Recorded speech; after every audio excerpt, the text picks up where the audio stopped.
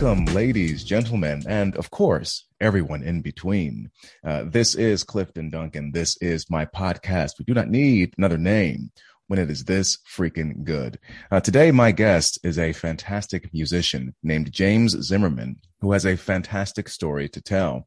Now, one of the things that's been going on with my podcast is I've been learning, and as it becomes more and more of a home for, I suppose I would say, disenchanted, disillusioned, maybe more free-thinking, more heterodox artists who the first sort of season, if you will, is converging around diagnosing what some of the issues are in various arts and maybe arts and entertainment industries.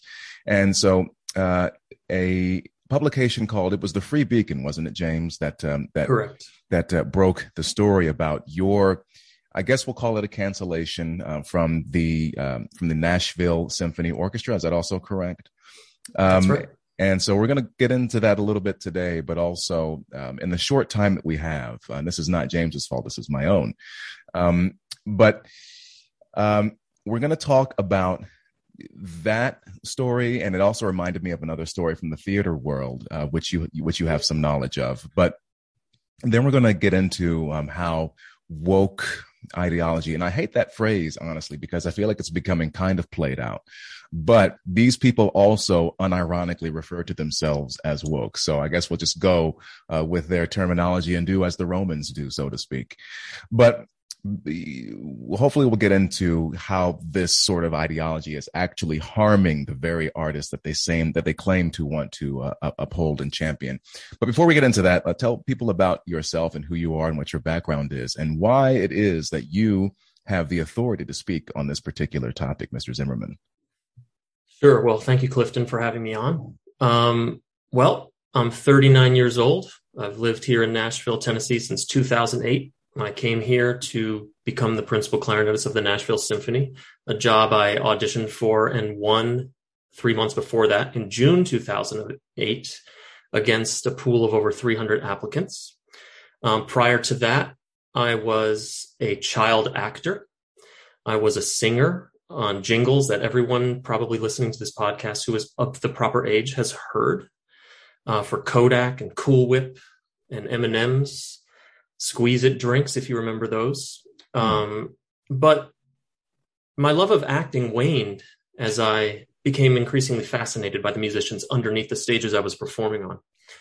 And growing up in a musical family, a 5-generational musical family from Philadelphia, the birthplace of the American orchestral music tradition, I pursued a career path, not out of passion so much as practicality. I wanted to have a family.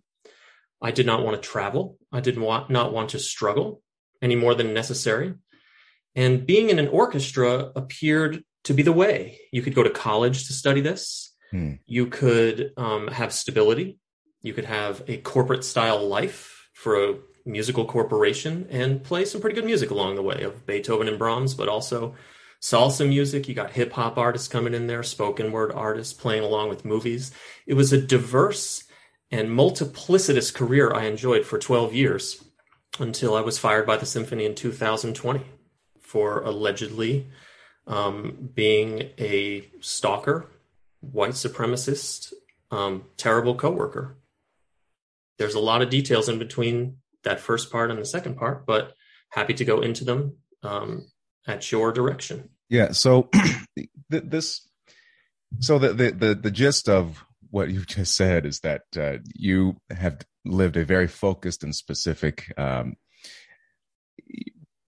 would say that there's passion behind what you're doing, definitely, and I mean there's a passion for a more stable life, certainly more than one that I've enjoyed as an actor. I think you were the smart one who got out and decided to go for more stability. But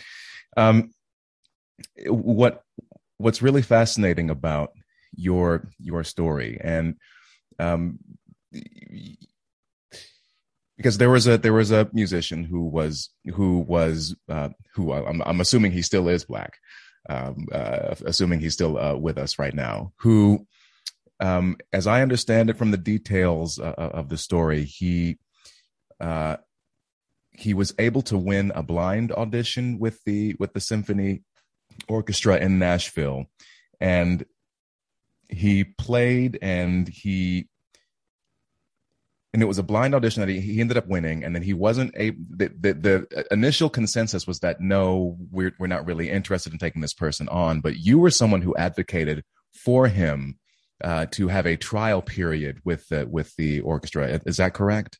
Correct. So may I take you down the blind audition rabbit hole for a moment? Because I think it's relevant to our conversation. Because I've read, and you know way more about this than me, but I do remember after some of the, because I'm maybe we'll get to this as well, but it seemed like a lot really changed after, in the wake of George Floyd's death. And a lot of these industries began to sort of go super hardcore into increasing their diversity. I don't know if that really plays into what you went through, but maybe we'll get into that. But yes, please, because I remember reading stories. The whole point of this is I remember reading stories about the elimination of blind audition. And I'm thinking to myself, okay, well, what better metric could there be for merit-based hiring? But then that's what's at the core of this story, I think, is an aversion to merit-based hiring. But yes, what's the rabbit hole of blind auditions?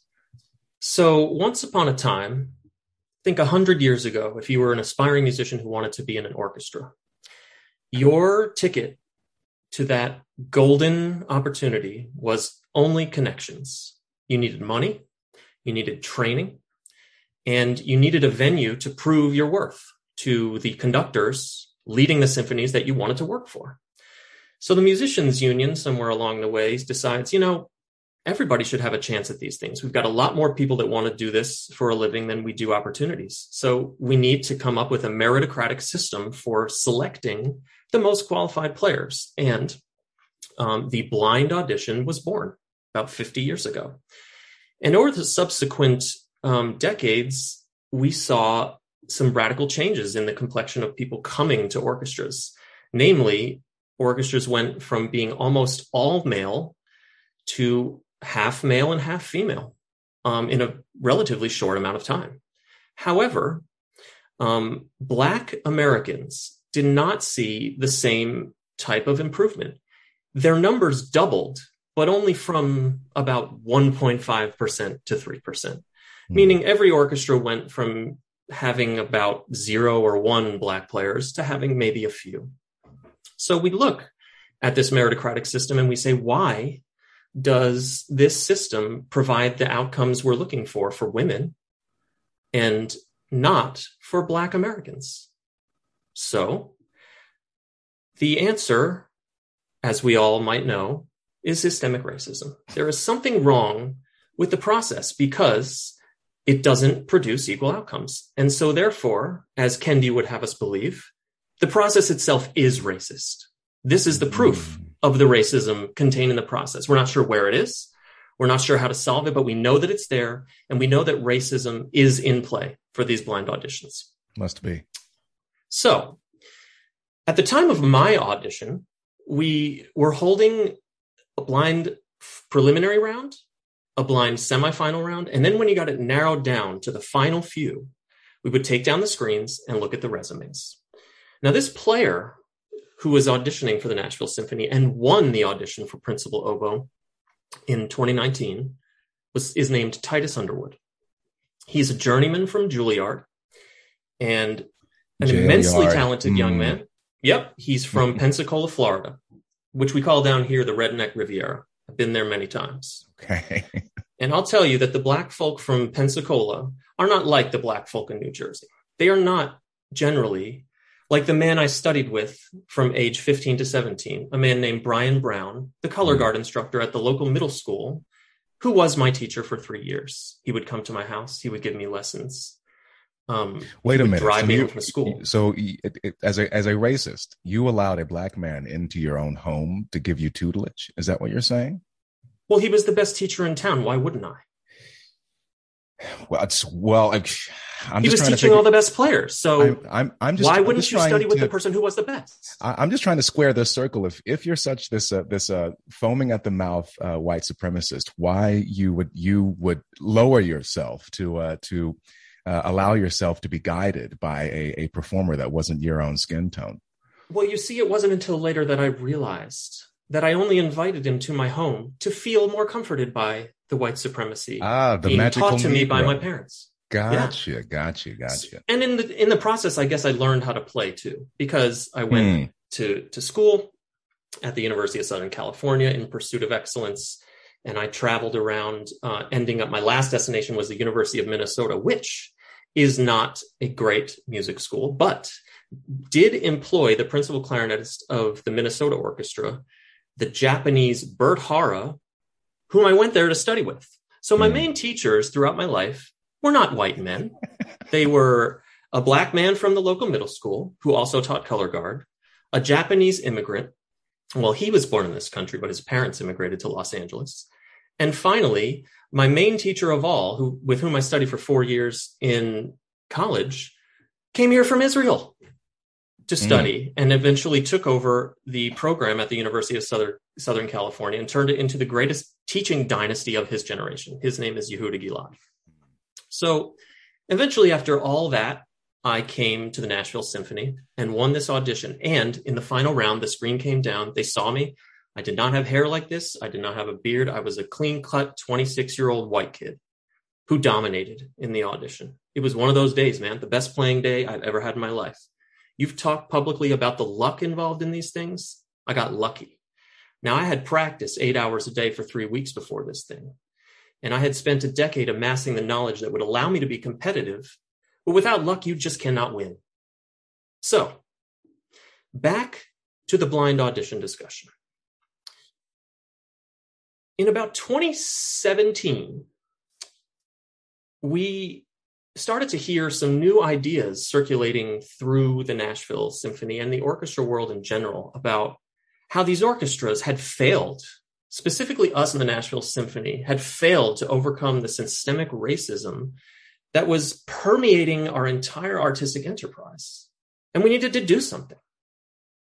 And this was much different from the previous, there was a speech given by a guy named Jonathan Marks. His last name actually is Marks. And for the first time, we are hearing at the inaugural concert of a season about this. We're not playing Ode to Joy by Beethoven anymore. We're not doing the All Gershwin Gala, which was my first concert where I could play Rhapsody in Blue, the most iconic clarinet solo ever written, to a sold-out house that would clap afterwards. No, now we must be here to absorb the pain of white supremacy promulgated by our orchestra.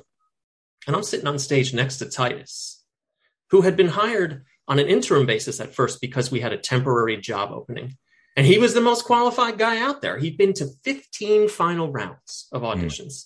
How on earth could anyone get that far 15 times and not dock the boat in the harbor? I just could not believe it. But the answer is what you know. It's when that screen comes down and when you see Titus on his 6'2" black frame, you know that you can't hire this man because he's black. And black people, as we all know in the symphony world, cannot succeed in our white supremacist venture. So hold on. So are you saying, if I'm understanding correctly, that he made it down to the final round 15 times but didn't get hired? Is that what you said? That's exactly what I said. Okay.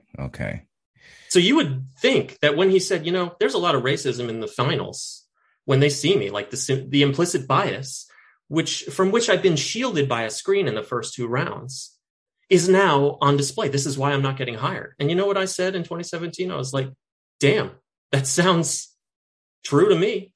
Like, we have to do something. We don't have screens in the finals here.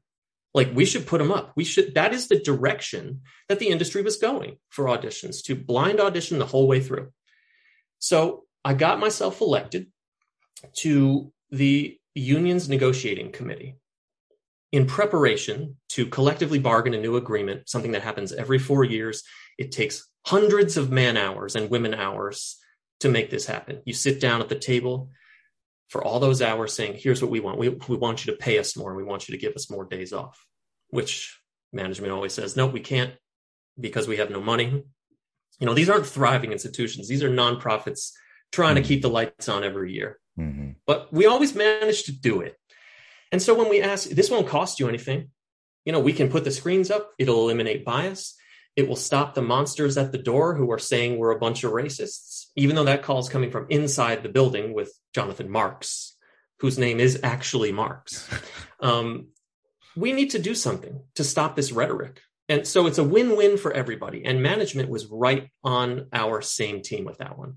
The only person who did not want to put up the screen in the finals was the maestro, Giancarlo Guerrero. He once said to me over dinner, he was like, I need to use all 5 of my senses to ascertain whether this person is the real deal or not. And I said, okay, I'm not sure you need all 5. Maybe you just need sight and sound. I don't think we need to touch the person, but I get what you're saying. Like, you want to have all the data available to you when deciding who to hire, likely for 3 decades. These are the type of jobs you die in. These are like academia jobs. If you get that lucky and you hit that lottery and you can survive the tenure process, which can take a couple years, then, you're hiring this person for life. So you can't screw this up. So he didn't want to put the screens up in the finals, but we convinced him, management convinced him, and there we are. And going back to the speech of Jonathan Marks, on stage, I'm sitting next to Titus, the 15-time finalist from other orchestras, who is now in my orchestra, not from an audition, but from a temporary hire. He had all the qualifications. He had a magnetic personality. He was handsome. He was interesting. He'd grown up doing slam poetry. He was the son of a preacher. The fact that a man like this was playing the oboe was just weird. I mean, he had a voice like you or James Earl Jones, but an oboe voice like Smokey Robinson or D'Angelo, that high register. Mm-hmm. But when you're talking in that baritone, and then your oboe voice is like this little thing shining in our beautiful concert hall, it was kind of weird, like maybe for a day. And then you get over it, and it's like, man, let's get to work. So the speech is going on. I'm sitting next to the only Black man on stage as Marks is giving his speech about white supremacy. And I turned to Titus and I was like, man, I'm sure we're glad we have you now. Which was it was a trial balloon, which I spontaneously floated over the wind section to see, would he laugh or would he file this away somewhere? And I think I know what option he chose, but please continue. Well, it was very obvious right away that it was filed away. And I said, okay, these are not the kind of jokes you can make. Like, I was thinking back to when I was 19, after my freshman year of college, when I had no gigs, no connections, and I hadn't gotten into any of the prestigious summer music festivals I'd auditioned for. So I was collecting shopping carts at an Old Navy all summer, getting there at 5 a.m, putting in my 8 hours and going home and practicing all day. That's where I was when I was 19. And my boss was a Black guy named Roderick.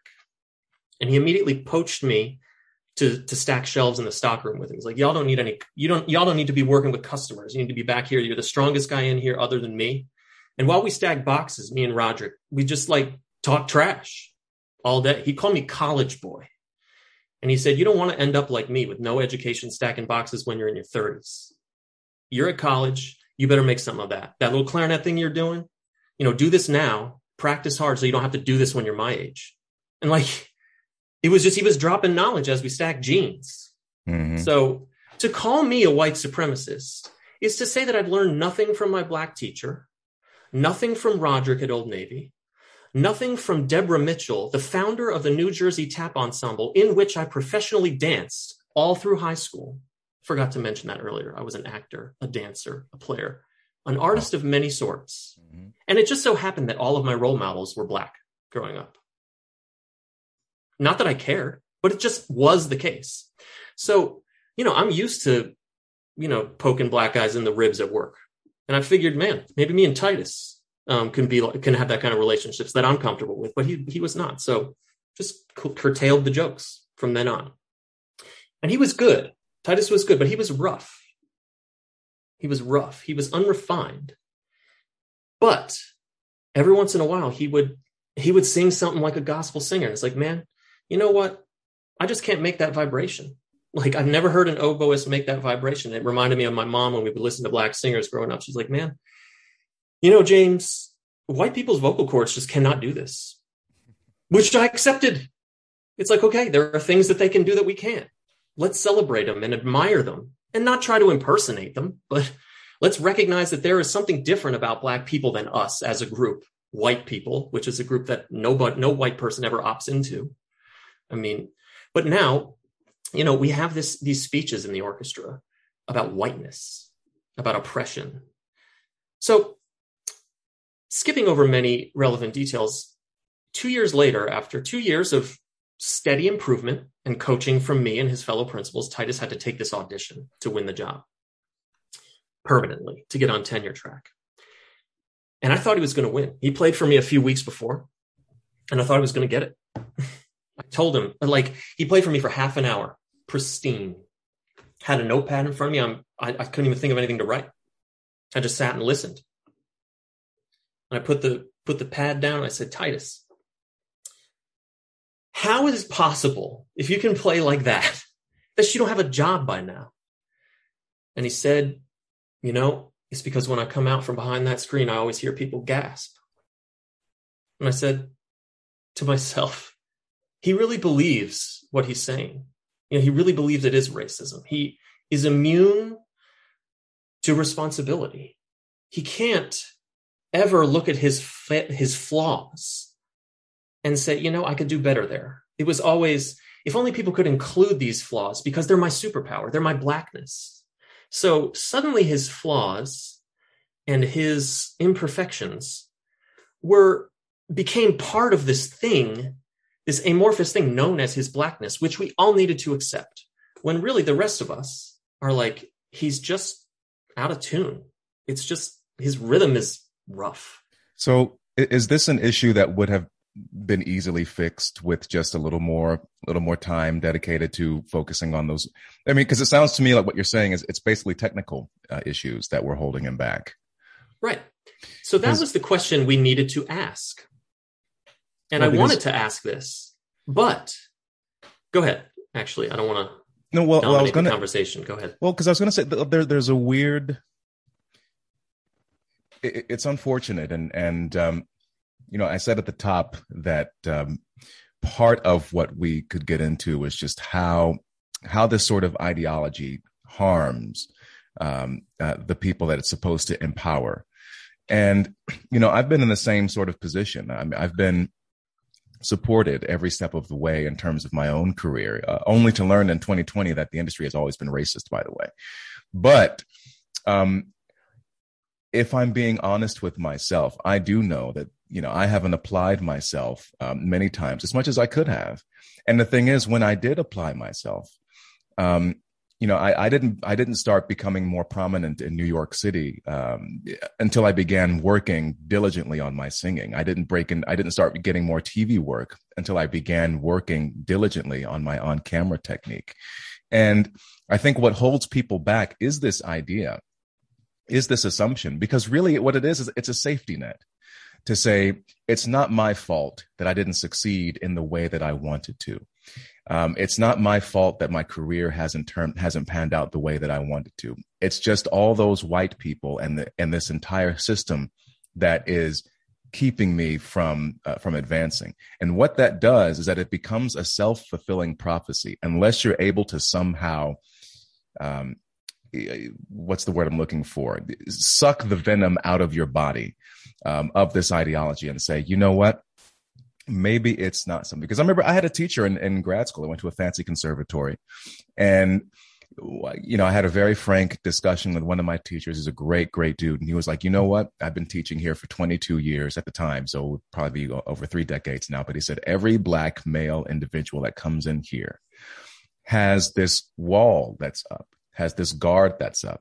And as an actor, and I'm presuming this also applies to other arts, you can't have these sorts of barriers, these internal barriers up within yourself, because that is going to block off whatever individual creative persona, whatever your individual genius is, amplified by training, discipline, craft, technique, is going to get stifled. And, it's not until you are able to break free from, I'm going to use these slavery references now, break free from these shackles of this sort of, I'm just going to call it a left-wing sort of orthodoxy that says that people are out to get you. And if you don't succeed, it's because of them, not because of you. And that can be I think maybe for Black artists, that can sometimes be a very painful kind of gut check to say, well, wait a minute. Why am I not getting to the places that I want to get to? And my overall point is to say that this is part of the problem that I'm diagnosing right now, is that you have these arts industries and they're full of really interesting people who are open, who are caring, and they want the best. I think, there's a lot of egotism involved, obviously, as well. But generally speaking, I think people, want to see, everyone kind of succeed. And, if everyone's doing well, then we're all doing well. But it can be tough sometimes to say, wait a minute, because I had the same thing too. I said, I feel like sometimes I'm not connecting with white audiences. Like, what is going on? Is it something that is just culturally different? Can they not see my own humanity? Can they not see it's arrogance too? Can they not see the greatness that's in front of them right now? As opposed to me going back and saying, no, actually, I can just be more specific in my approach to this role. I can be more specific in, how I'm shading this character. I can be more dynamic. I can just be better. I can always be better. And may I interject there? Yeah. You spoke about connection, and this topic, about which you've spoke many times, about audience connection and about anti-racism's whittling away at any connection there was between audiences of color and white performers, or vice versa. There's also a lack of connection between Black performers and the people around them that comes from this wall you just spoke of. You know what? Now, and I'm going to cut in again because I've experienced this myself, and it's the corrosive nature. Because what it does is that you can't form an ensemble. You can't form any kind of cohesive unit with people if you have these walls up, because you're coming from a place of default distrust. You're coming from a place of, these people are out to get me. They're out to harm me in some way. They don't understand me. I went through many, many years of a lot of grief, a lot of loneliness, and really compromised work because I had this attitude of, these people over here don't understand me. And sometimes there are going to be cultural and class differences, and those can sort of work themselves out. But if the goal is to create the best work possible, then none of it should matter. But yeah, but that's not the goal. That's no longer the goal. The goal is to get representation. That's right. It's Which not in that and of good itself art isn't. It's not that getting great art isn't the goal. It's just no longer the primary goal. It's a secondary goal. It's like, let's get the representation and see what kind of art we can make out of it. Well, representation in and of itself is a racist concept to me, because what it says is that if there's one of you, then it's enough, because one of you is the same as all of you. And I'm sorry, but nobody, it's an insult to everybody. Like, if I'm on stage, does that mean that Denzel Washington is represented or James Earl Jones is represented? If they're on screen or on camera, do they represent me? No. We're completely different performers with different attributes, different temperaments, different artistic sort of leanings. We can't, that's the greatness of what we do, is that as artists, is that, each, like whatever we bring to the table individually, our own intuition, our own imagination, our own creative impulses and instincts, again, amplified by hours and years of training and hard work and technique and so on and so forth. You can't just, we're not, it's the concept of like, we are replaceable underneath it, is that, once you've seen one of us, that means you're looking at all of us. It's a racist concept. It's an awful concept. It's just absolutely prejudicial and cynical and evil, if I could just call a spade a spade. It's been destructive to everything that we have worked for as artists for centuries. That's more destructive than anything I've seen. That's going to get clipped, by the way. You use the term spade. Well, is that racist? I guess you have the authority to tell me. I've made these mistakes before. Let me tell you something. Can I tell a little story about what happened between me and Titus? Go for it. Because we were friends. Let me back up and tell you what happened to him at his audition, since this has already been reported by Aaron Sibarium in the Free Beacon. So it's 2019. We're in the final round. I've been sitting there for 2 days listening to almost 100 oboists play the same 5 minutes of music. We've narrowed this thing down to 3 finalists. And they were all kind of weak. We didn't have a dark horse back there that we were like, yeah, that guy, that woman, that's who we want. I don't even know if it's a man or a woman. I don't know if they're 15 or 45. Doesn't matter. I love this. We had 3 players who had managed not to get eliminated at that point of the audition, which, you can play these things safe. Are you into basketball at all by any chance? Why are you asking me that, James? Because very, very, very casually. You got to think of this thing like the NCAA tournament. where you survive and advance. You don't think about what you're going to do when you get to the finals. You think about your next game. Just survive. You don't have to win big. Winning by 1 is the same as winning by 100. Just survive and advance. So these players have survived and advanced to the final 3. Mm-hmm. We listened to them all. Underwhelming. Very underwhelming. But there's one player that we kind of liked a little more than the others. So we sent 2 of them home. We got 1 left. So the audition is essentially over. Why would we bring 1 player out again, once we've already whittled it down to 1? It's because we had options here. Here's what you can do in this situation. You can hire the person and put them on tenure track for a couple years. You can declare the audition over with no winner, which is always a bad look for the orchestra and very discouraging and expensive. These things cost thousands of dollars to undertake.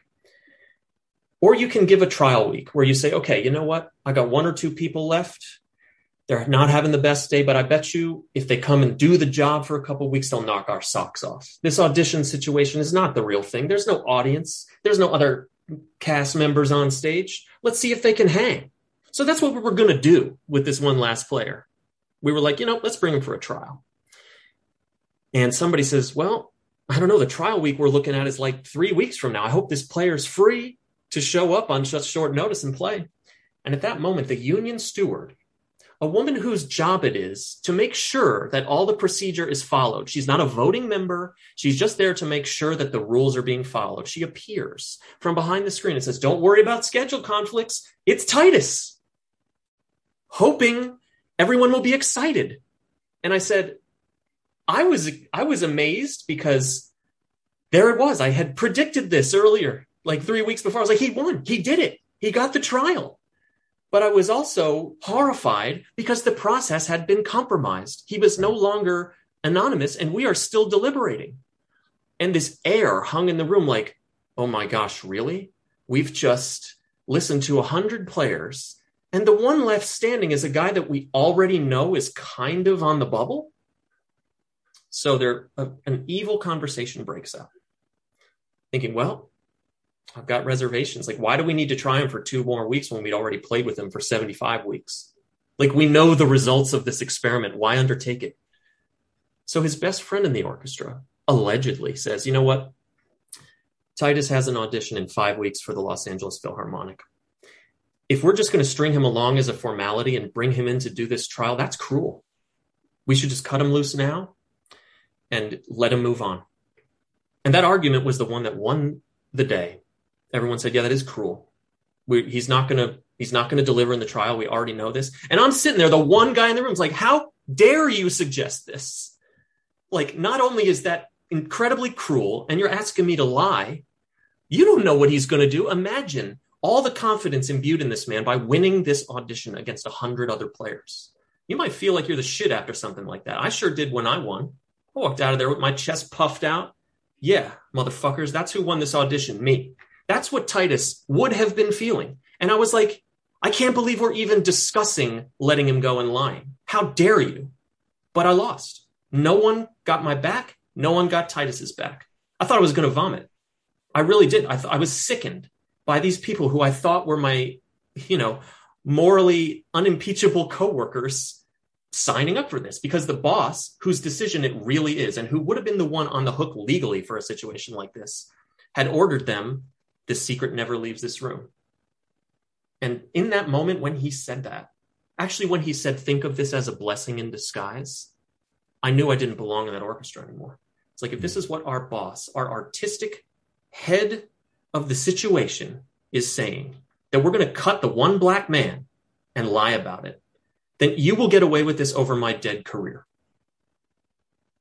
And I went home, went to sleep, woke up at 4:00 the next morning and spent 2.5 hours drafting an email to this committee saying, we, after today's rehearsal, will ambush Giancarlo Guerrero in his office and demand that he give the trial week that Titus rightfully earned. Now, not everybody wanted to do this, but no one could deny the moral value of what I was saying. No one, even the people who wanted to kick Titus to the curb, could not disagree with me that it was wrong.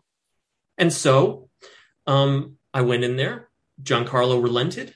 The next day, he said to Titus something behind closed doors, which I do not know, but it couldn't have been comfortable, saying, hey, just kidding, when we cut you the other night, we found out it was you. Ha, ha, ha. We're going to give you those trial weeks after all. For all the talk of the empathy we're supposed to have for our Black brethren, imagine the feeling inside of a man who thinks the world is out to get him upon hearing that type of statement from your future boss. Imagine the anger, the frustration, and the fulfillment of a self-fulfilling prophecy that, yes, the world is in fact out to get him because he's Black. Because to him, once his cover was blown and we found out he was Black, that is why we did not want him. It wasn't because of his performance. It wasn't because of his worth as an individual Black man, as a man who happened to be Black. It was because of Blackness in general and our discomfort and our right to comfort being threatened by his presence. That's what Titus must have been feeling. I knew him. I had talked to him at length about all of these issues. I had been galvanized by him to go into the negotiation, get myself elected, and demand screens and finals. It was because of him. It was for him, in his service, and everyone that supposedly looks like him. And the process wasn't being followed, and nobody stuck up for it. It was appalling. The worst thing I've ever seen in my career, bar none. So now I'm confused then, because it seems to me from everything that you are saying that you are very much an advocate for this person. So then what changed? What shifted? Well, a couple things. I'm struggling to know where to go from here because there is another backstory, but there is also what happened during those trial weeks. You want to choose your own adventure here? I know we have limited time. Well, let's go in chronological order. How about, okay. So I guess the trial weeks would be the first issue of that story, or the backstory you were referring to. I'm going to rewind. Okay. A backstory. You talked about connection, Clifton, about how it's seemingly becoming harder every day to connect with a person without your same skin color, when it didn't used to be before. It had never been hard for me at any point in life, and now I was being told that's because I'm an oppressor, which I did not believe at first, but I really sat with the idea for a couple of years, actually, because the rhetoric is very intoxicating at first. It does make you think that maybe there are things going on underneath the surface that I can't identify. And I would like a trusted friend to help me know if certain behaviors or attitudes that I have are, in fact, uncomfortable to a large population of people. I would like to know that, and I would adjust accordingly.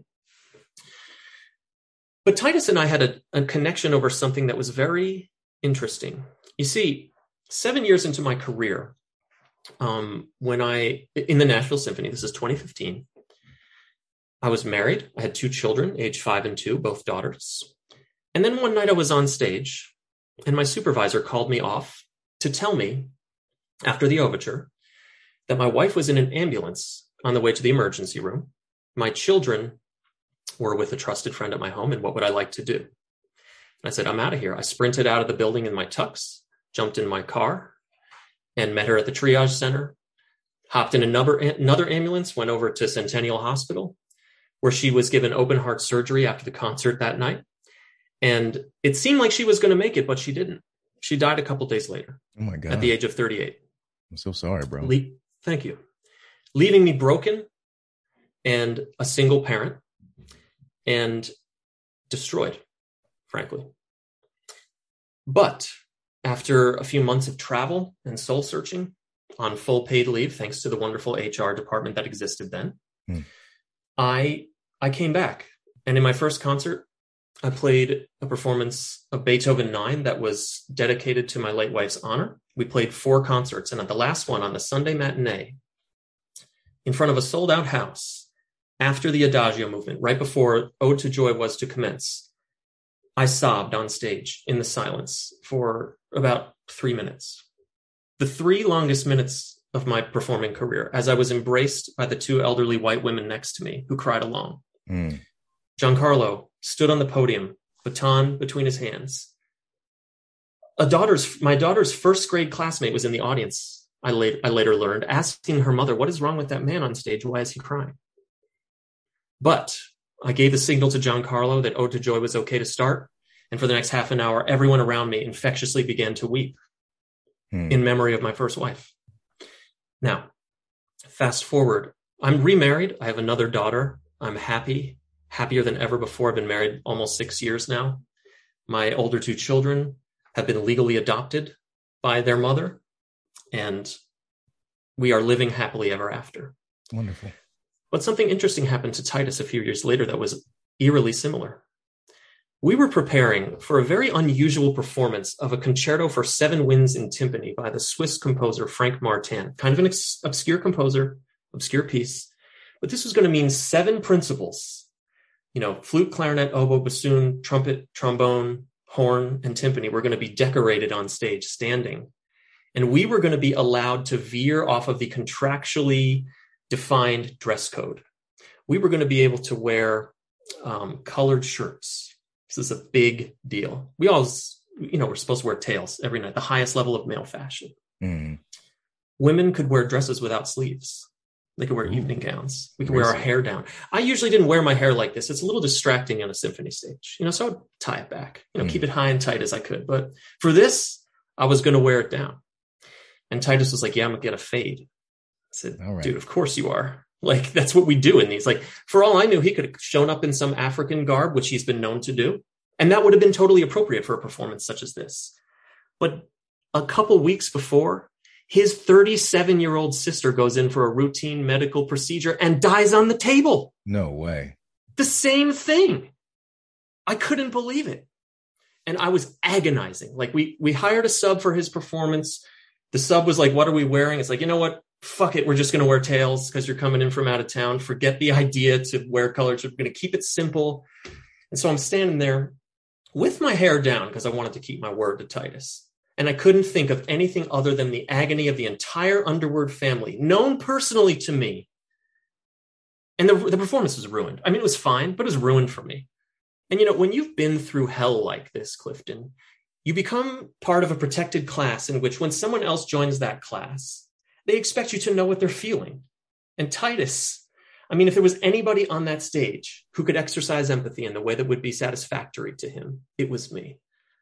I didn't write on his Facebook because I'm not always down to publicly say thoughts and prayers. And in fact, when 1,000 people give you thoughts and prayers, it starts to get a little annoying. It's like, that's all you got. You can't think any harder than the purest convention. Thoughts and prayers are with you and your family. So what I did to Titus, I was like, man, I sent him a text. It's like, hey, Titus, I was looking forward to the fade for this concert. I'm looking forward to seeing it when you get back. I love you. I told him I loved him. And it was this comment that was later reported as insensitive because it was about his hair. I thought that we could bond over our mutual love of hair. But this is one of a laundry list of complaints that he had been filing away against me all along, perfectly ready to deploy them during the dumpster fire that followed his audition debacle. So now we come to the point about what happened during his trial when he overthrew the orchestra. Do you want to interject? Because I know there was a lot there, and the next part of the story chronologically is intense and frustrating. So what do you think? The only thing I would say is that it's sort of a minor thing, but and kind of a digression, but it does have some meaning. The idea of hair. Because I've definitely had there is a sensitivity to it because oftentimes, at least from a costume perspective, it's changing now. It's much better now than it was. But you often are dealing with people who don't know how to deal with black hair or don't have any idea about just black hair culture, black hair styles, yada yada yada. But the broader point is that this issue of hair, and especially among Black people, it's kinkiness, it's nappiness, if you will. This idea that because it grows out of us and it's very unique to us, it's a very unique and prominent feature, obviously, our hair. So of course, it becomes, when you have a cynical and nihilistic worldview, such as those by Marx, either Carl or Jonathan, whichever you prefer. Same difference. It becomes yet another sort of symbol of white supremacy, and that people don't understand me. They don't even understand my hair. And I used to be one of those people that was like, man, these white people don't get, they don't know what they're talking about, yada, yada, yada. But at the same time, that's a product of, again, a cynical worldview that becomes a self-fulfilling prophecy, because it becomes yet another battleground for you to say, like, these people don't understand me because they are white and I'm black, and they think yada yada. And and people might have these sort of ignorant ideas about black hair or whatever. So what? That's their problem. And if they want to know more about it, then it's not a mark against them. It's them trying to, establish some sort of relationship or rapport with you, or they might be genuinely curious. If they are making fun of you, then they're jerks. You don't need them in your life. But that's just a very minor point. So this idea about your comment about his hair, it's not even about the hair. It wasn't even about the hair in my opinion. It was more about this broader idea of, this person is so insensitive that he's talking about, my hair, which is exotic to him as a white man, yada, yada, yada, white supremacy, white supremacy, white supremacy. But that was it. But please continue your story. That was my only digression. Yeah, I appreciate that, because it is a sensitive issue. He would portray the comment as thoughtless later, but it was actually a very thoughtful comment, because I had never grown my hair like this when my first wife was still alive. I was in the process of growing it when she died. And I was in that awkward stage. If you're changing styles, it's like you got to fight for a month or two. Like, I was in the middle of that when she died. So, like, hair and death were intertwined inside me. And so when I texted him, it was like, we're talking about expressing ourselves, about having the freedom to do anything we want with our hair just for 1 week. You're doing it. I'm doing it. The kinky shit about, all the tension that's supposed to happen here doesn't have to be this way. We can just love each other, man. We can just put our hair down and go out and fucking play. Like, that's the beauty of doing this job, is that we can leave all those difficult conversations off stage. We can come out and put our masks on, perform, and then when the red light goes off, we go back to being homies. Like, that's what the beauty of inclusion is when you have people that can set that stuff aside and not be cynical and be trusting. You can get some real beauty from that tension, and we should be displaying that to the audience. That's what that text was about. It was about, come on, like, let's mourn. Let's mourn that we couldn't do what we were going to be given the freedom to do. This is about more than music. This is about life and death, and I know life and death, and I know hair too. So, hair is big for me too. Maybe not the same way it would be to a man that looks like you, but, it's not like I don't get shouted down on the street by members of both genders about my hair curls. Like, how the hell do you get it to do that? It's not like some strangers haven't, come up to me and put their hands in it. And I'm flattered, but I'm like, maybe not. Maybe we shouldn't be doing this without asking. So it's like, if anybody was going to be able to understand him, it was me.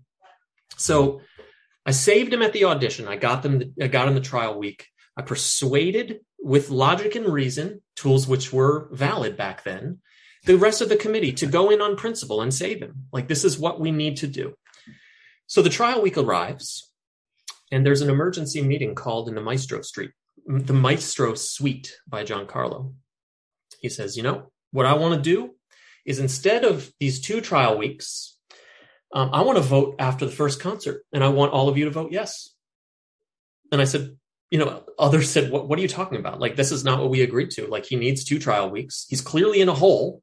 Like, he needs time to dig himself out. And by the way, this first rehearsal that we just had was a mess. It was a weird piece by Kurt Weill, the violin concerto for our concertmaster soloist and like 11 wind players. Everyone was very exposed, very intimate piece of chamber music, and he was a mess. Titus was just acting different. Now, but very nervous. By him being a mess, do you mean emotionally he was a mess? And that was reflected in his playing. I mean, you said it's Kurt Weill, not the easiest of composers, obviously, but he was making mistakes. Was it, or sort of the total package? Like, what was going on in your mind? He was very prepared. This guy is a hard worker and dedicated, and he had received the necessary tutelage at numerous prestigious conservatories that had prepared him to do well. But his problem was intonation. This is his single biggest Achilles heel. Music is interesting in that you can play and listen simultaneously. It's not like verbal communication where you can't talk and listen simultaneously. Like, if one is talking, the others are listening. But when you're not dealing with words, when you're dealing with vibrations, you have to cultivate the skill of listening to a vibration that is already there and joining the vibration on the same frequency. And Titus's assumption was that, the very concept of intonation is something invented by whites. And because I'm the principal oboist leading the wind section, it is your responsibility as anti-racists to follow me. If I'm out of tune, you must follow. And this was his attitude about playing. It was kind of baked into his style. And while it was, as the oboist, the leader, this is the quarterback of the wind section. Okay, this guy comes in, and though he's less experienced and less seasoned than us, he is in a certain position of artistic power over the rest of us. The guy is literally setting the tone at the beginning of each rehearsal with a tuning note, A440. This is done by the oboe. So we are following him all the time. But, where he was leading me was to places the music wasn't indicating we should be going. Like his interpretations, you asked what sense was he a mess? Every possible sense, socially, emotionally, artistically. And in a state of shock after the rehearsal, it was that was what we were feeling when we went into this meeting, where the conductor was saying everybody needs to vote yes. It's like, man, did you just hear that? You were standing right there. Now, how can you be telling me this? Are these issues that could have been? First of all, I mean, if explain like I'm five a little bit the concept of intonation as briefly as you can, but also I'm wondering again, are these issues that could have been ironed out with just more time, preparation, discipline, maybe more collaboration among the various musicians? Those exact questions that you are asking are the questions that we should have been asking in this meeting. Like, okay, we've got an interesting situation here. We've got a guy who is struggling, who was victimized by you, the conductor, in this audition. He actually was, for once, a victim. It was terrible. And he was mad. Understandably mad. And he thought it was part of a larger oppression agenda. But there was really no time to panic. He had 2 weeks. We were willing to support, and we were going to give him the 2 weeks and then deliberate and vote. Now, we had 9 players on this committee. He needed a 5-4 decision to pass. And in this panicked conversation in the office, it was clear that not everybody was ready to just vote yes. We were just like, I'm not convinced by what I've seen. The issues that have persisted in the past year about intonation and rhythm and self-awareness, he probably would have been able to iron out those ideas by now, those issues by now, excuse me. But he hasn't. He's continued to get more and more small over time, feeling oppressed, feeling like he's not succeeded, feeling like he's not being taken seriously, which he wasn't. He just simply was not in the league of everyone else. But he had gone through the audition process and obliterated everybody that on paper was better than him. So it was a very unusual situation that we were facing. But all of the demons were at the door knocking. There was threats of lawsuits, threats that the board of director was going to fire Giancarlo if he didn't hire this black man, threats that donors were going to pull their money. And so the solution obviously was to Giancarlo, just vote yes and just bury this thing forever. We'll never talk about it again. But I'm saying you are not going to take this vote away from us. We negotiated this vote in the last negotiation, something we had tried for years to have bestowed upon us, the power to vote, because before that, Giancarlo would unilaterally decide on who to hire. We would prepare a pool of 3 finalists, and then Giancarlo would get to pick. He would ask us for our input, but it was not official. It was just advisory. He had the rubber stamp, and he did not like that either. He liked to be able to be tyrannical. But it's also the question of how can you possibly even presume to cover up a position you said is pretty much a lifetime appointment for such a prominent position in your orchestra? How can you cover that up? This was going to change the complexion of the orchestra forever, this decision. So what we were saying in that meeting was literally, in every sense, we were saying, you know what? We need more time. Like, I'm not going to agree to vote after the first concert. I'm going to vote after the 5th concert, like I agreed to do a year ago at the bargaining table. Like, this is the process. This process isn't racist.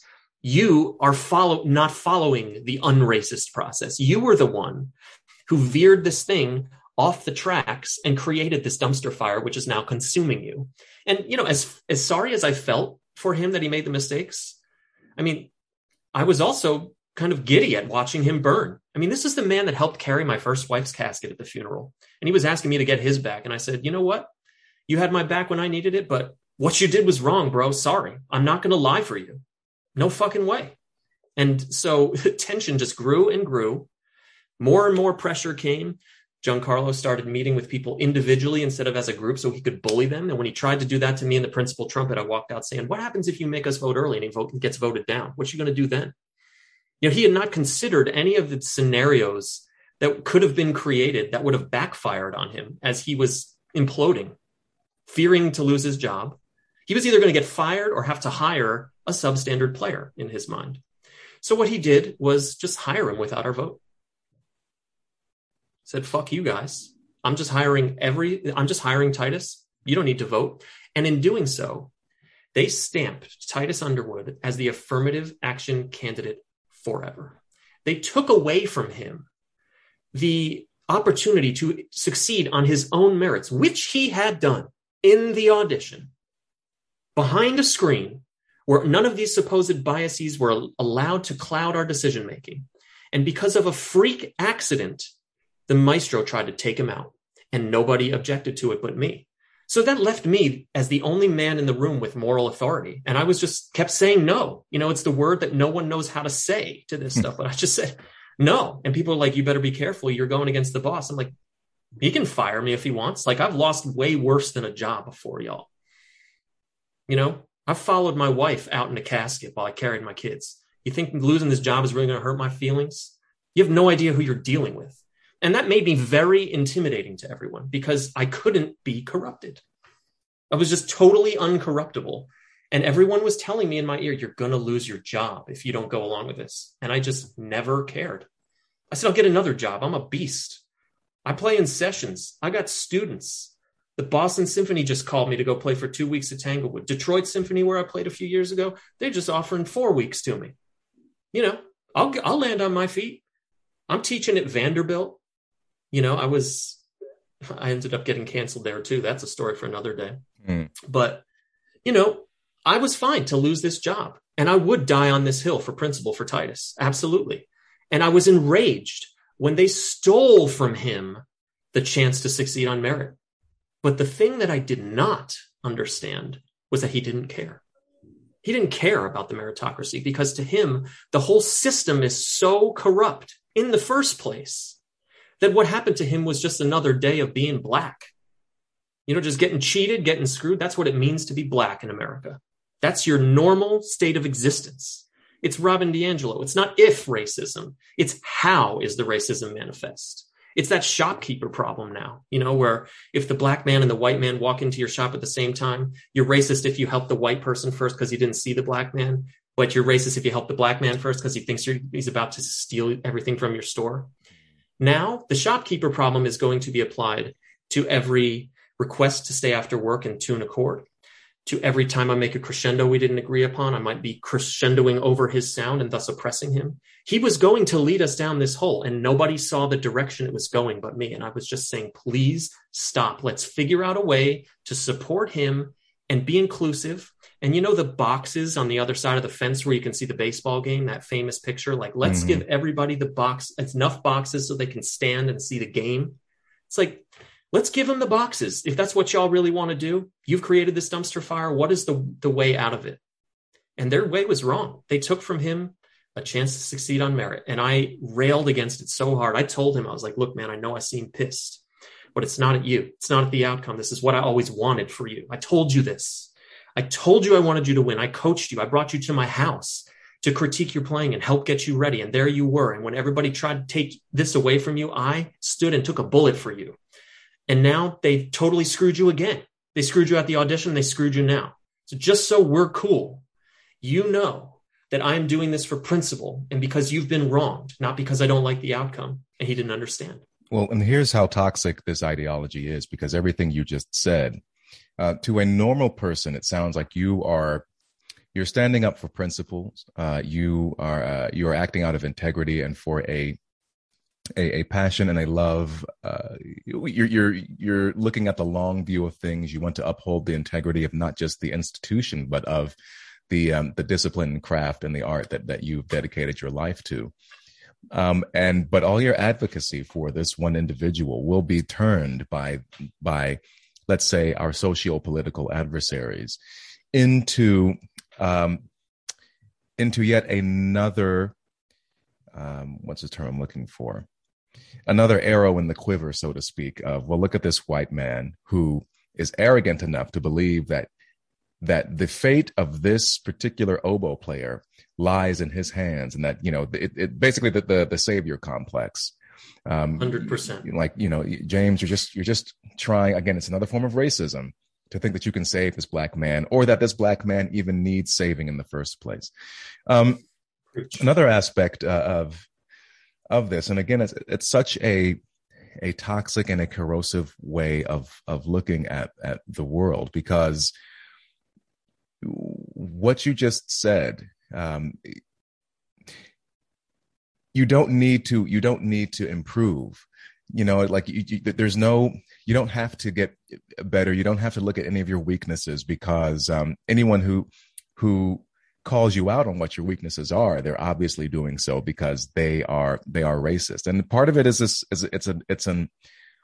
for people who aren't familiar with this way of looking at the world, which is ingrained in many Black people from birth, this idea, this anti-assimilationism. Assimilation is a bad word. And as far as it relates to the arts community, I mean, I've encountered this myself as a performer. You have this mechanism, this defense mechanism in your mind that says, is this person questioning me because they are coming from their own sort of white European perspective of, whether Eurocentric. That's the word you got to use. Eurocentric perspective. Yeah. But as they of course put forth ideas and ideologies made famous by a bunch of German and French people, but we're not going to go down that rabbit hole talking about cultural appropriation. But whether it's talking about, intonation or, I would have exchanges in my conservatory program about, people would get hung up on, when we're learning what's the term called? I guess standard American speech. And it's basically what we go through in order to learn how to handle plays with heightened language, as we call it. Whether you're talking about Shakespeare, you're talking about the plays of George Bernard Shaw, Oscar Wilde, or, maybe more contemporary playwrights like Tom Stoppard, who write very linguistically complex texts that we're not really used to today. But there would be discussions among Black performers of, they're just trying to get us to speak white. And this really goes against my sort of personal identity. And to me, I'm like, they're trying to make you more hireable, you dumbass, because me learning how to properly put forth, for a muse of fire that would ascend to the brightest heaven of invention, does not encroach on my ability to also, I don't know, play a different character who has a whole different set of slang, a whole different way of being. Maybe I'm auditioning for a rap or somebody. You know what I mean? They're giving you more tools to work with. They're not attacking your personal identity. But the broader point is that everything becomes a battleground again. And what it does is that it erodes your development as an artist, because you have this defense up that says anytime a white person comes at me or tries to, correct me in some way, there's a power differential there. And, and they don't understand me as a Black person and my personal way of expressing myself. And it's just, there's another aspect of it too. A psychological aspect, which is it's difficult to fail in front of white people. Yeah. You become very paranoid because any flaws that you do have or that you may have, and it may not be the first time that you've been told about these things, you get sort of a weird neuroses about it, because you're constantly thinking, you're on edge about, well, what will these other people think? And I remember my first year of grad school, conservatory, where, I was obsessed with, well, what are the other Black students going to think about the work that I'm doing right now? How will these white students perceive me who don't understand me? The teachers don't get me. No one knows my struggle. No one knows my pain. And at the end of the day, no one really cared about that. They wanted to see me succeed. They wanted to see what was underneath all of this. And, the broader point that I'm making is that this sort of worldview, it just really, really handicaps your ability to assess yourself as an artist. It robs you of responsibility of doing that. But also what happens, and this is sort of centered around the story that you're talking about, is that you end up having people in these positions that really aren't qualified to be there. Let's just state it out flat. And the last thing that I would add is that what often happens is that the minorities who do succeed, and wildly on merit, are often ignored or they're erased. No one cares about these people. One example I can think of off the top of my head is a woman named Audra McDonald. If no one knows who this woman is, you need to look her up right now. She's one of the most important actresses in the American theater. She's won more Tony Awards than any living actress. She's literally making history right now as she lives and breathes. She's one of our greatest living performers. And she broke out in the mid-90s on Broadway and is a fixture ever since. She's one of our greatest. But this is, again, an industry which just in the past year has discovered that it's super, super racist. But no one ever talks about how this woman has defied the odds and just has obliterated all these records and is one of our greatest. When I was doing a show on Broadway, and they did a piece in the Wall Street Journal about diversity on Broadway. Now, to my understanding, there was no other Black man on Broadway doing farcical British comedy, full on accent, everything. No one else was doing the work that I was doing. Hamilton is a couple of blocks away, and no one is doing what I'm doing. But no one ever stopped me and said, "Hey, we think that what you're doing is really interesting, and no one else is doing that." And talk about your training background, this, that, and the fourth.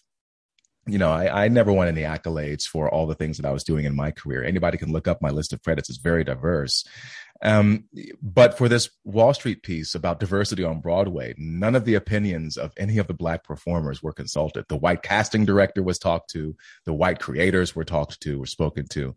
Nobody talked to us. So when it's convenient for them, they will absolutely exclude any minorities who do not fit the agenda. But then what happens is that the voices that get elevated are the ones who, like Mr. Underwood or others in the industry, in my industry, who will say, they'll beat that drum, loud day in, day out. This is racist. The industry is racist. The only move they know. Well, I mean, I've had people who with better careers than me. Like there was a casting director named Tara Rubin in New York City. She's been around for a long time. She's probably the second most prominent casting director in New York City right now. And she's known me for over a decade, a long time. When you get to a certain point, you have casting people who try to find jobs for you. They try to find shows for you to be in. And this is a woman who, I've called her, for recommendations for agents. I have a great relationship with her. And she made the mistake a few months ago, and anybody can look at this, assuming the post is still up on Instagram, where she posted a picture of her and her staff. They're going back to in-person auditions. It was a celebratory post after, a year of COVID shutdowns.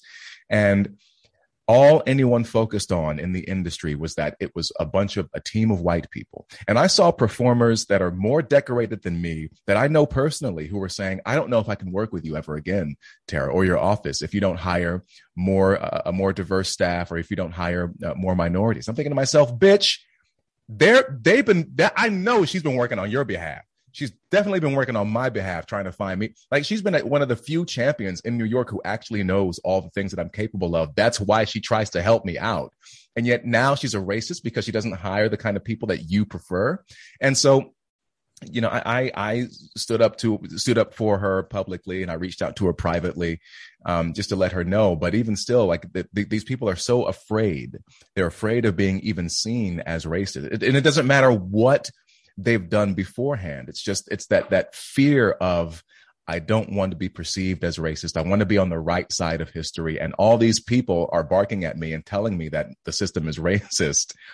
Even if it really isn't. It's just unfair. It's not necessarily racist. It's definitely unfair. But it just, so what we're talking around is this idea of these standards are going lower and lower, and the art and the quality of it are not the primary focuses of what's going on. And I think what I'm seeing begin to happen is that now we have all these we have what we want, even though it's still not enough for a lot of people. But there's a lot of people that are working right now in these jobs who are not white. And I fear, and I'm seeing some of this happen already, is that audiences will begin to reflexively recoil and reject these performers because they're going to, on some kind of subterranean level, just presume that the person that they're looking at is not in that position because they're qualified to be there. They're in that position. They're in that position to make the white liberals feel they're not liberals. Let's get that out there right now. These white quote unquote progressives, to pat themselves on the back. They're trying to feel better about themselves. And I got an example from the symphony world of exactly what you just said. So there's a man named Anthony McGill, a very decorated clarinetist who is the principal clarinetist of the New York Philharmonic.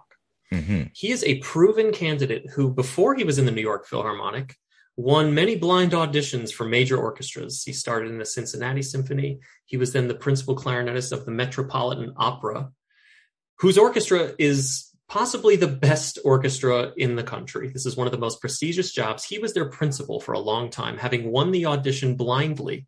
He's a proven quantity. He teaches at every conceivable conservatory.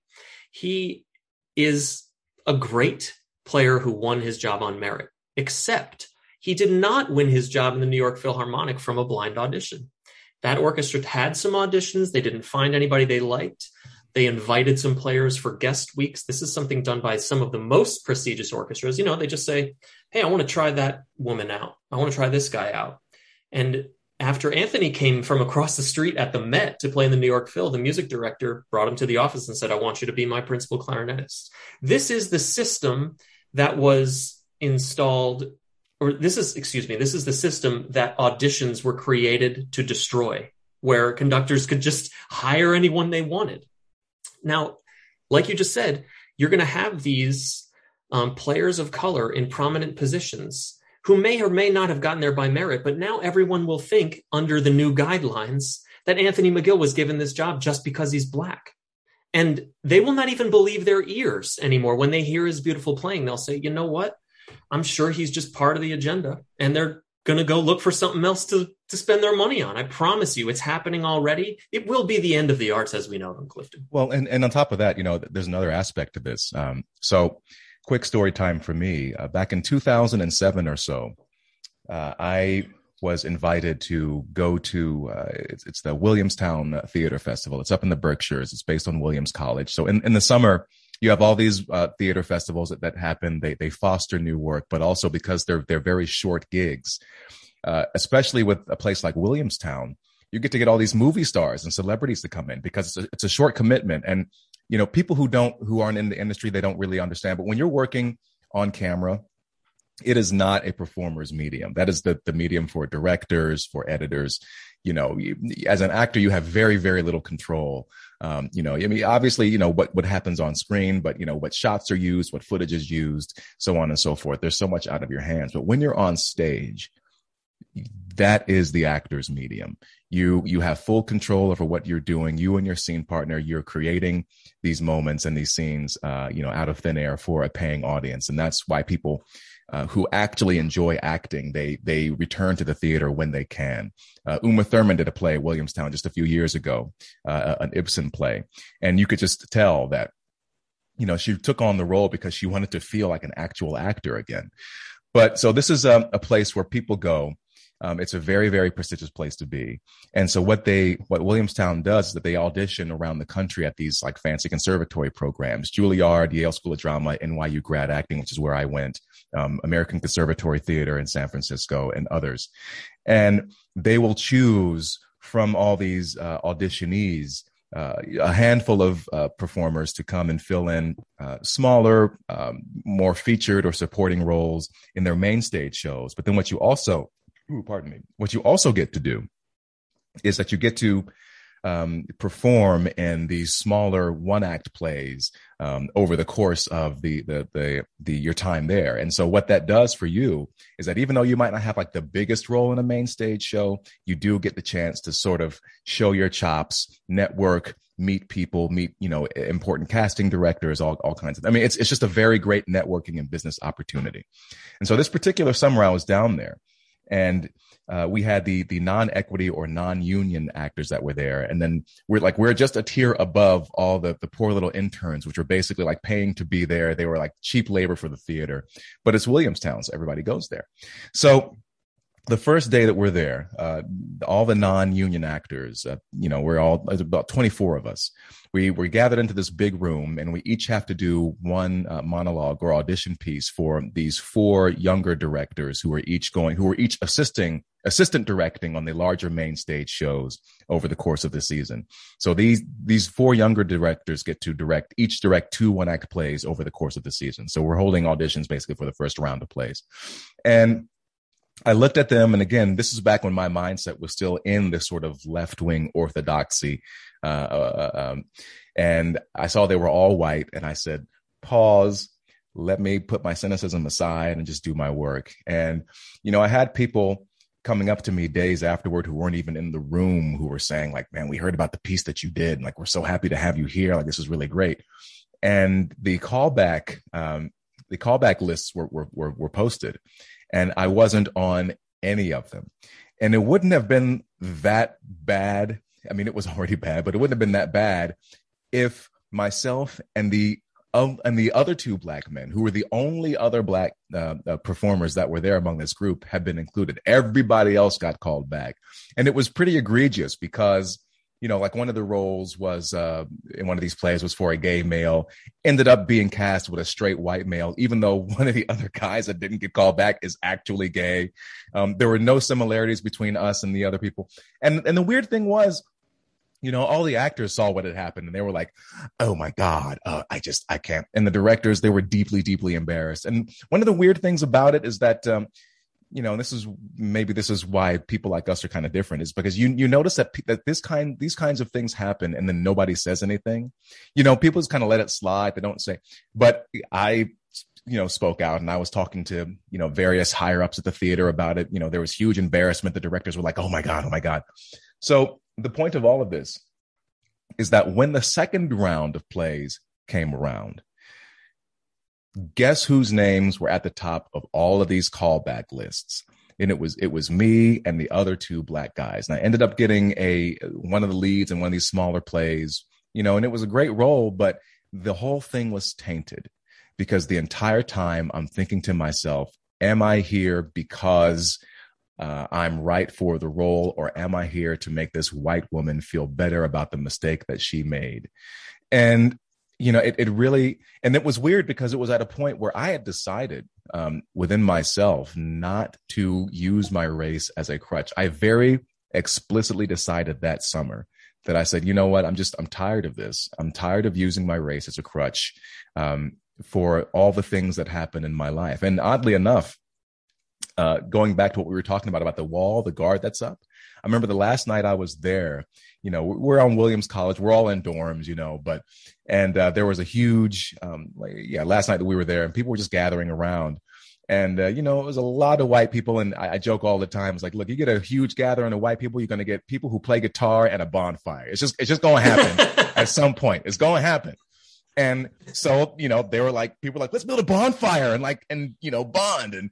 And we'll all be wearing shirts that look like the one I'm wearing now too. Well, the white boys who played guitar were out there playing guitar, and I'm sitting there just fuming in my dorm room by myself, being like, man, They don't understand me. They don't embrace me as a black man. They don't, da, da, da, da, da. And then I said, hold on a second. I'm in here miserable by myself. I'm mad at them out there having a good time. And, why am I so entitled and so arrogant to say that I say that they should understand every aspect about me? And finally I said, I'm just going to go out there and have a good time. And they were so happy that I decided to join it. Like, hey, Clifton, what's going on? And I realized in that moment, like, holy shit, it was me putting up these blockades. It was me putting these guards up. And I could learn about their culture. They could learn about mine. Like, yeah, I don't know a lot of Bob Dylan. Sorry, that hasn't been a part of my upbringing. But we can still chill and hang out, and it doesn't have to be like that serious. And but that whole summer was so interesting because I got to see. You get to experience what it actually feels like to be a diversity hire. And for someone who, look, I'm one of those people conservatives make fun of. I went into a lot of debt and went to a very fancy school to learn how to do what I do. I built a career over a decade. I never would have imagined I would have had an agent and a manager, even a publicist. I'm getting shouted out in the New York Times. I'm being recognized. I'm getting award recognition for the work that I'm doing. I'm in rooms with famous people, with famous people all the time. And so to tell me that I need you to give me a helping hand after all that I've sacrificed, after all that I could be married and have children right now. The only problem is that we both wanted to be actors. She wanted to be one in LA and I wanted to be one in New York. And it just, we grew apart and it's very tragic. And I gave up things like that in my myopic focus on trying to be a successful actor. So how dare you come to me and tell me that I'm only here because you need more inclusion and diversity. Like, bitch, I can do Shakespeare. I can do musical comedy. I can do contemporary stuff. I don't need your help, but you seem to think that I do because you think, because of your ideology, that I'm somehow beneath you in some way and need your help. And just one last thing, because we do have to wrap up soon, but there was an institution, I guess, since we're naming names, it was the Chautauqua Theater Company up in New York, which is this weird little place that you go. Like every summer they have this great program where you have kids from all over the country. You have painters, sculptors, opera singers, dancers. We all gather. It's a big, huge summer camp. And, like some of the best from around the nation. And it was funny. First, when I got there, there's not a whole lot of people who aren't white there, but almost every person I talked to would just point it out like, wow, not a lot of black people here, are there? I'm like, yeah, thank you. I didn't notice that until you came up and fucking said it to me for the 8th time, asshole. But it was weird because I was invited up there. I had a wonderful, wonderful, wonderful time. And then I ended up writing a solo show my final year of grad school. And they said, do you want to come and do it here? And I was like, yeah, of course. I got the director who was the co-artistic director of the theater at the time to direct it and help me shape it. And it was just a positive experience all around. But then fast forward to 2020 in the wake of George Floyd's death. And I get this long email from this institution, the people that run it now, who are saying, it's clear that I'm paraphrasing, it's clear we haven't done enough to be inclusive in this race. And I just sent them an email back saying, like, I take my name off of everything associated with this institution. I don't want to be associated with it at all anymore because I have never felt excluded. I have never felt like I've been kept out by any of you people. I've had a wonderful time, but now and I said specifically this, like, I don't want to be associated with an institution that does not hire on merit. And I feel like I was there on merit, but now I'm not so sure. And this, again, This is part of the conundrum of being a diversity that's been taken hire. From you. Yeah, exactly. And again, I aspire to be someone like an Audra McDonald or a James Earl Jones or a Denzel Washington, people who were able to break through because they're really freaking good. But now I don't think we even have a culture that exists where that kind of undeniable gift, that undeniable ability, that artistic power is being valued because the priorities, as you said before, are different now.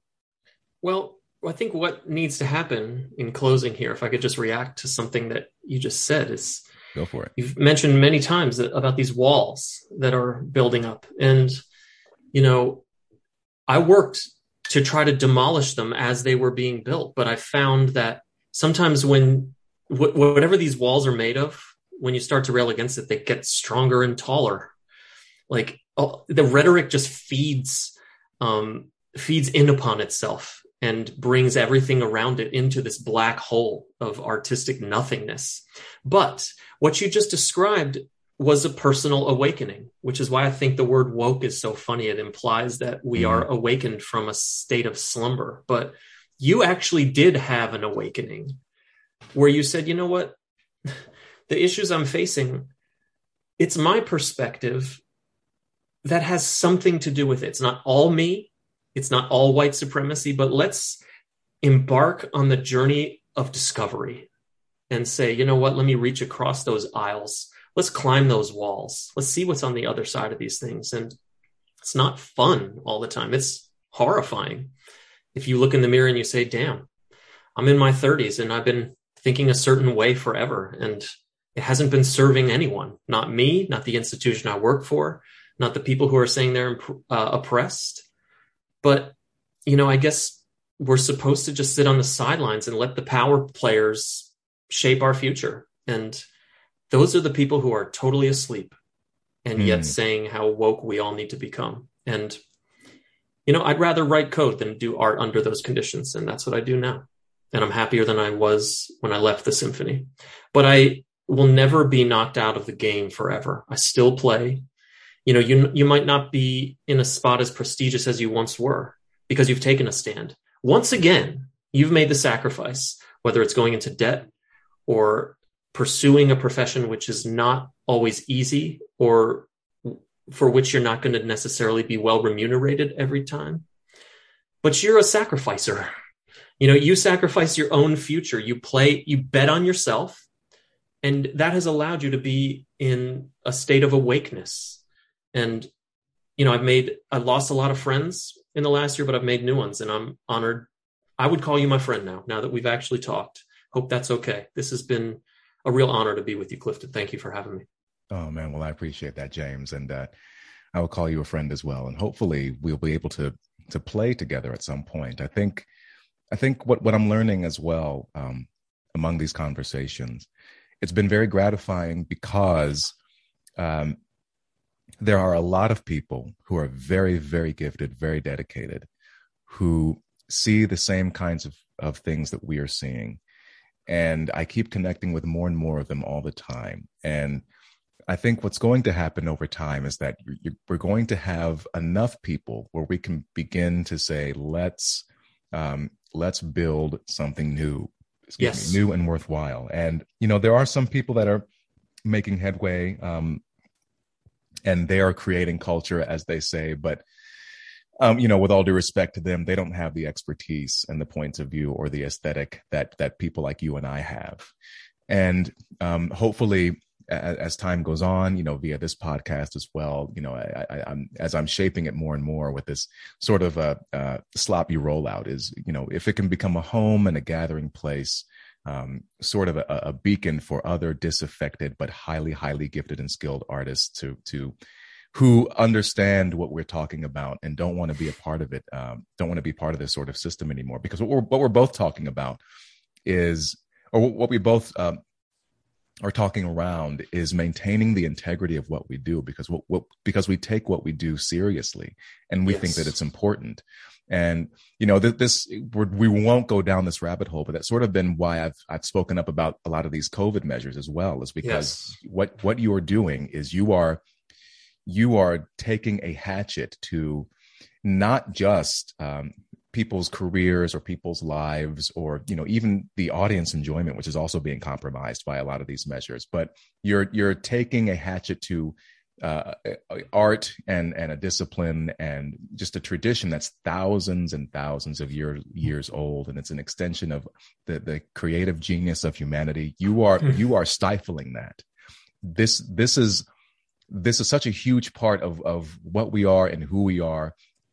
And part of my goal is to help people, the civilians, so to speak, understand that we talk about culture war this and culture war that, but you can't ignore the art and the artists right now. And I feel like the artists really have made themselves sort of obsolete in a sense, because they've been so meek about these kinds of things. But not anymore. But yes, thankfully, we are a force to be reckoned with. We are important. And more people need to recognize that. And the more that people speak up and speak out against this thing, the more that people take a stand and find some backbone, hopefully we'll be able to make some headway, and we can take down the Marxists of the world, so to speak.